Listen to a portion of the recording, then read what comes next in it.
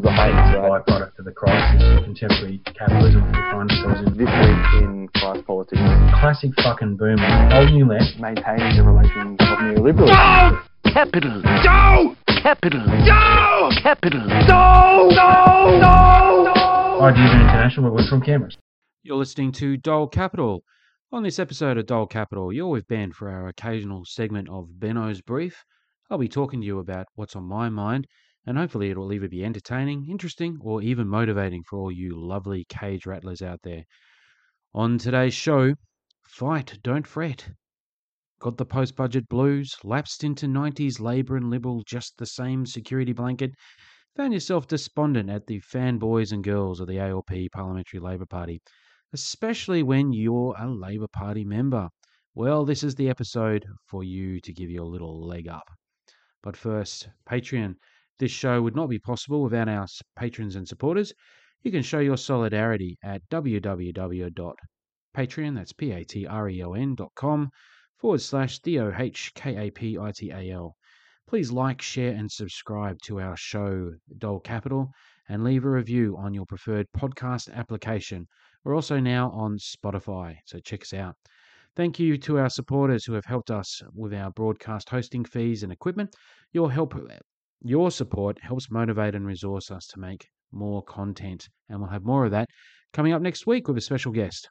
But before we get going, we're recording on Ngunnawal land and pay our respects to their elders past, present and future, whose sovereignty was never ceded and who we express our solidarity with struggles to end continuing injustices for Aboriginal and Torres Strait Islander people.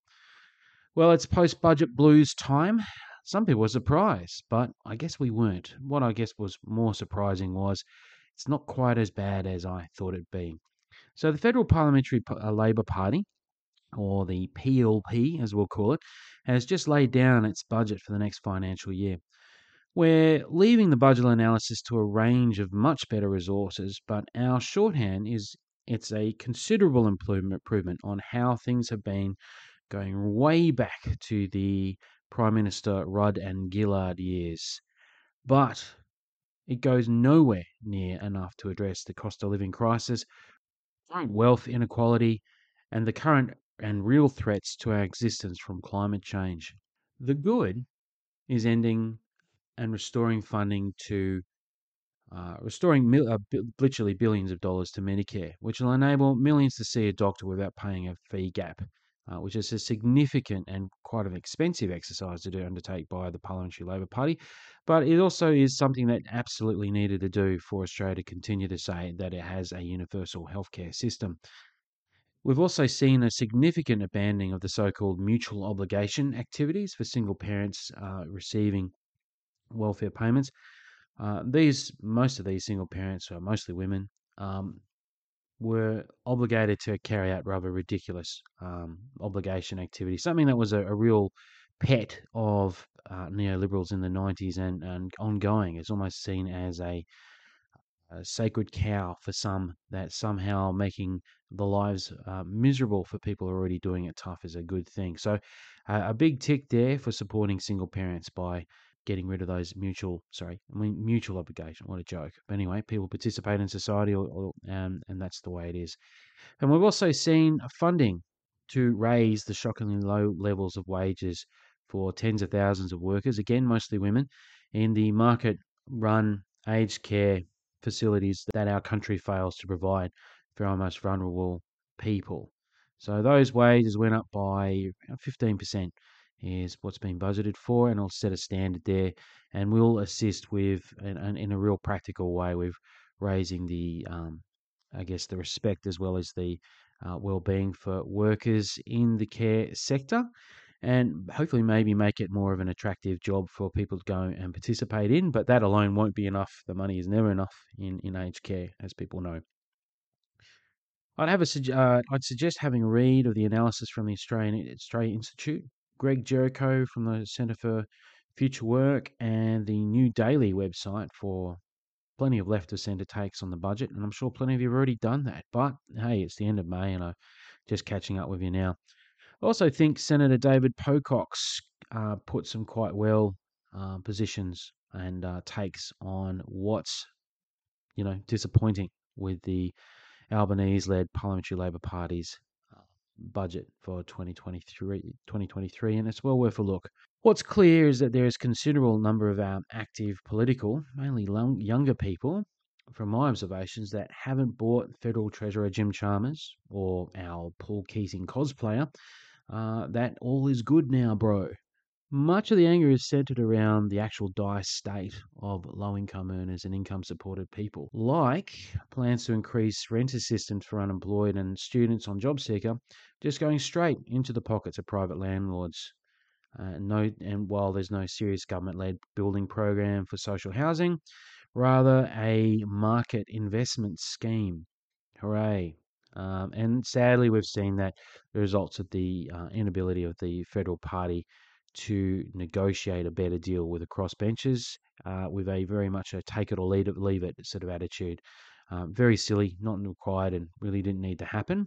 Meanwhile, we have the huge problems in our way in which we operate shelter in Australia. The other thing that people have got rather angry about is we've also seen, while we've got welcome support for electricity subsidies going straight, we're going to see subsidies going straight to insane privatised monopolies. Unless you're in the ACT, where our electricity is at least majority owned by the government. We've also seen zero moves to end student debt and return free education to the university and TAFE sector. I've got to clarify that, though. There are moves for up to 30,000 odd free spots in TAFE. That's good. But the question really is, why isn't it just free anyway? It's an absolute joke that we have so-called user pay education. The real users are the employers. They benefit from our labour. They should be paying for the training, not the workers that go off to go and be exploited by them, particularly in all sorts of industries at barely livable wages. The other point that's got quite a few people incensed has been, despite a lot of pressure by all sorts of different advocates, to see the job seeker payment for people who are unemployed and students to increase.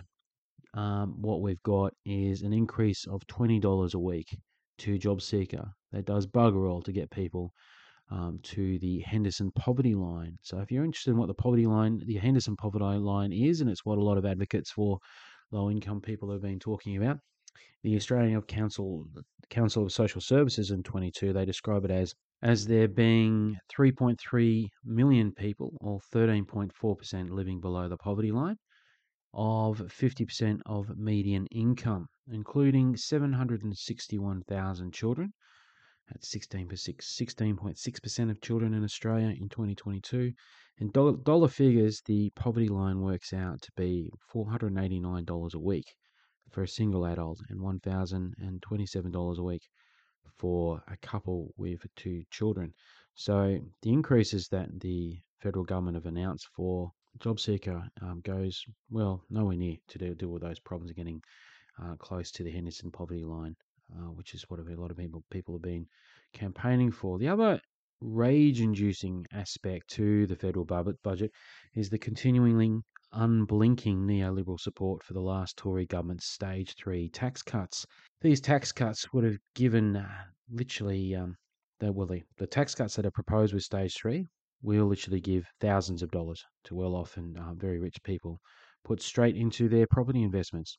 It's really going to go nowhere in terms of stimulating growth in the economy, because we all know that people with money put their money back into their wealth, i.e. houses, for example. At the same time as sticking to this commitment of the last Tory government, the PLP's result of backing this policy will see lower paid and medium income people see their tax share grow as a proportion due to bracket creep, according to some analysts out there. We've also seen, what I have to also mention is the craziness that is the $368 billion over a decade to be spent on nuclear submarines, something which I think the former Prime Minister Paul Keating and I are on lockstep with. It was good to see he's on the same side for once. Never thought I'd find myself him agreeing with me on anything. But anyway, there you go.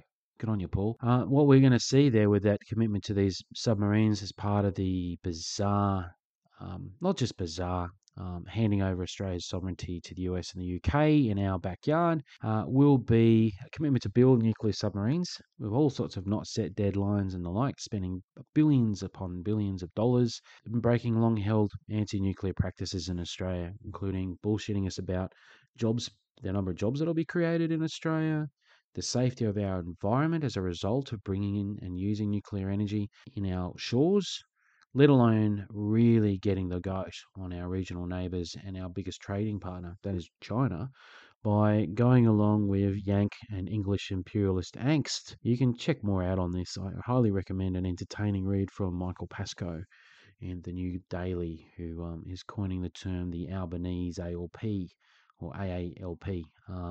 Check that one out. So there's a lot of anger out there. I totally get the anger that is going on, mainly with a lot of younger people. And I'm not younger. I'm talking about literally anyone is younger than 55. There's a huge proportion of people who think of themselves as progressive, who are very disappointed with what they, I guess, kind of thought that there'd be more. There was quite a bit of pressure piled on the Federal Labor Party to do more this budget, particularly with the cost of living crisis.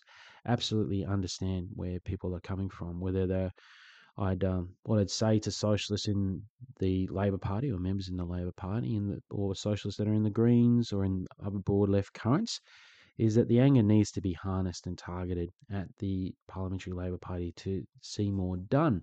There's no question that the Albanese government went into the last election with a very small target centrist position, but quite rightly, politics is not about waiting around for those people to actually lead us. It's about pushing them to actually take a risk to actually benefit us all. So what I'd say is that generalist socialists, we always knew that we and many would be disappointed with the Parliament PLP's conservatism, their lack of urgency and any semblance of a plan to address wealth inequality, the evils of privatisation, and fast action on climate change. We all sort of knew that was not going to be good enough, but you have to continue the push.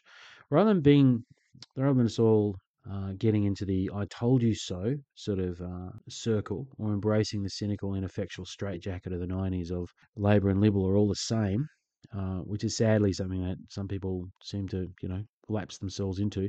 It's paramount that activists across various social forces, in unions, in NGOs, in campaign groups, in the Greens, and especially inside the Labor Party, call out what is missing from the agenda from the Federal Parliamentary Party and organise and pressure the Parliamentary Labor Party. Pressure from a range of actors in the lead up to the federal budget saw 17 Labor MPs and senators sign an open letter from the Australian Council of Social Services in support of making real improvements to the poverty in Australia. So a lot of kudos there to Alicia Payne, MP for Canberra, one of 4 of the Australian Capital Territory's representatives in federal parliament, who publicly backed that call. We're not exactly crazy fans of Alicia, but credit where credit's due, as far as I'm concerned. She actually supported the ACT Labor platform publicly, which, basically by supporting that ACOS activity. Meanwhile, we had our also very important ministers, ACT Senator Katie Gallagher and Dr. Andrew Leigh, continue their long-standing practice of showing solidarity with their special club for jerks in the front benches completely over what ACT Labor members demanded they support at their annual conference. So just for the lay people out there, Labor branches have a conference, and at their conference, members get to vote on a platform. The people who vote on that platform include elected representatives, includes delegations from affiliated unions, and it includes the rank and file members of the Labor Party organised in sub-branches. We get to vote on a platform, and that platform is meant to be what we expect our representatives to go and pursue. Now, whether or not they pursued those platform priorities around unemployment and welfare and getting rid of mutual obligation and a whole range of things internally, we know that probably some of that did happen. But in terms of publicly, no, we didn't have that. And that's just a continuation of what we see with this attitude amongst elected federal representatives, that somehow, because they're very important, they can't actually go and rock the boat and actually come out and publicly support what members are demanding and what they were expected that they would participate in by participating at these conferences. Maybe Senator Gallagher and Andrew Leigh, MP, should maybe not turn up to ACT Labor conferences anymore if they're not going to actually participate and publicly show their support for the democratic decisions of members. But anyway, not impressed, and you shouldn't be. But I guess this then flips back to the point I wanted to say, which is that pressure does work, and taking up concrete solutions to problems and making demands on politicians and in workplaces work. So in terms of the pressure being piled on the PLP to do more in the budget, and there was obviously some things there that I don't think they considered that they would support, which they did. And we also know that with the disappointment, we should harness it and target it and really apply more. So in the Labor Party context, it is a side of struggle. And in the ACT, we've got its AGM time's been going on. People are electing delegates to conference and getting motions in and proposing changes to the platform, which I mentioned before, which you use to go and campaign. And, that's what you're going to do if you get representatives up to go and pursue to actually change policies, to change laws, to make things better. Yeah. So right now is one of those opportunities to remind in the ACT those 3 Labor reps that did not sign the ACOS letter. I'm not even going to bother mentioning the one that we got out in Tuggeranong. Just talk to his brother in the SDA in New South Wales, I guess. You'll find out. You'll know what he's all about. Anyway, they did not support ACT Labor members' platform publicly in any way. Disappointing. So if we're going to put pressure on, one of those things is to actually get going with applying that. So what we had, the branch platform last conference in the ACT had that they expected the public support positions of branch members, not just in private. So there was a very large AGM for Black Mountain Sub-Branch, which is like the largest sub-branch in the ACT, about 2 weeks ago, which I attended and supported moves by that sub-branch with a policy motion which, amongst a whole range of things, asked the Prime Minister to not leave the most vulnerable people behind and to lift over 3 million people, including 761,000 children, out of poverty by bringing job seeker, youth allowance and related income support payments above the Henderson poverty line in its first term. So there was lots of things around that, including consistent recommendations of the government, meeting the consistent recommendations of the government's Interim Economic Inclusion and Advisory Committee. Something which people laughed at because they thought it was terrible, but I think it wasn't a bad thing in terms of the committee. That was a demand of David Pocock, the independent senator. It has done what it said. I think he thought it would. It supplied pressure. It actually casting a microscope to the fact that how pathetic income support is for people who aren't included, excluded in many ways from participating in our society. So that was the gist of pretty much what the motion was there. So they're overwhelmingly supported, and we'll see how that plays out the upcoming conference. Then basically there's an exhaustive thing going, reiterating ACT member support for the increasing to the Henderson poverty line for the party's platform.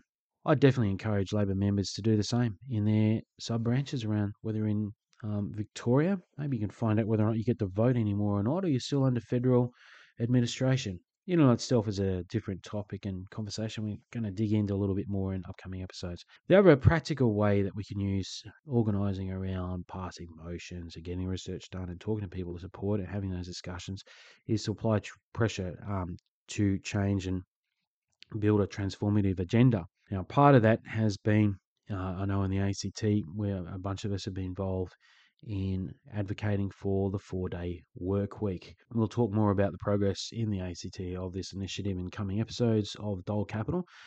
But I just wanted to say it'd be awesome. Yeah, it has been awesome to work with a bunch of rank and file socialists in the ACT, along with the encouragement from comrades around the world and in the ACT Assembly, across all sorts of various areas, to get to the point where the ACT Labor Branch Conference will have a vote on making a 4-day work week part of its platform for government. So that's really good news, and lots of kudos and nods to all the people involved in that, and we'll talk more about that on this show. Activism in the ALP is obviously just one part of struggle. It is a site of struggle. It's an important site of struggle, we'd argue, because the ALP often still currently forms governments. So if you're in the left, it does matter what happens in the Labor Party, and it is important to try to influence that in whatever way you can, whether you're inside it or outside it. But we're also seeing plenty of pressure going on, and absolutely encourage and support the pressure that's been applied outside of Labor. So there's been heaps of social media pressure. There's been protests. There's been all sorts of lobbying going on to protest the Albanese PLP's government over a range of social justice issues. The Australian Unemployed Workers Union held a pretty successful media sort of little rally, 100 odd people at Albanese's office, in his electorate office some weeks ago, which is a great example of in the flesh activism that can have an impact and apply pressure and get people talking about the disgrace, which is how one of the richest countries on the planet treats its poor and vulnerable.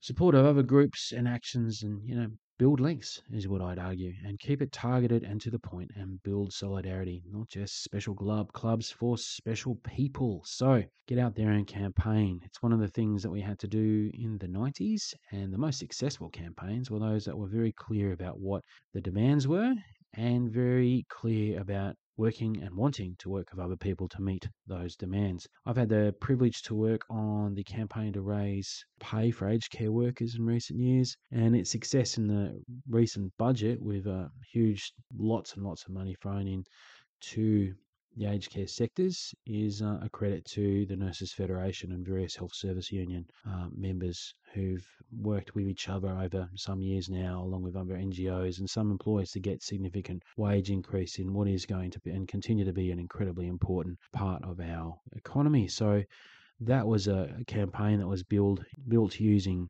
by combining building power in the workplace with people joining the unions and connecting that campaign with local communities over the injustice in terms of the quality of care, as well as how can you have quality care if you don't pay your workers and look after your workers' rights at all. So all those things were put together and done quite very well, I think, in that particular sector, and it's something that people can learn from and should get behind. So I guess to reiterate there, be clear about your demands, be open to working with other people, and be patient about it. And I think in terms of the last bit, there's a lot of negativity around, particularly the Twitter sphere and all the rest of it.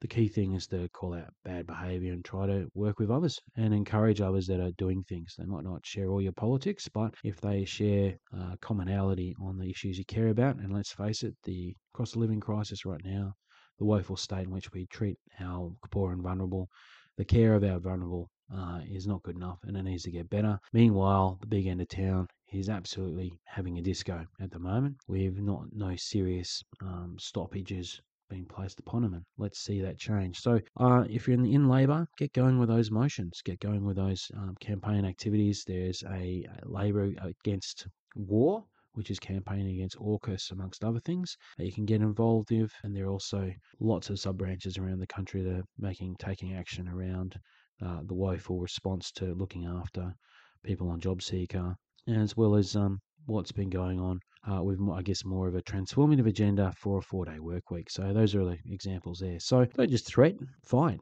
and that's it. So fight, get on with it. We'll be back again next week is the plan with a special guest. So that's it for the episode. We've been with Ben for Benno's Brief. Hope you've enjoyed it, and we'll be speaking to you soon. Keep an eye out for updates on our Twitter and Facebook accounts at Dole Capital. That's DOHKAPITAL. Or you can subscribe to this podcast and become a Patreon. You can check out our Patreon, which is patreon.com/DOHKAPITAL. We are also very active, as I mentioned, on Twitter a lot, but you can also get on to us and touch base with us on Facebook at dolecapital.com or at dolecapital@gmail.com. Thank you, dear listeners and comrades, and especially to our wonderful comrades that keep this show ticking over.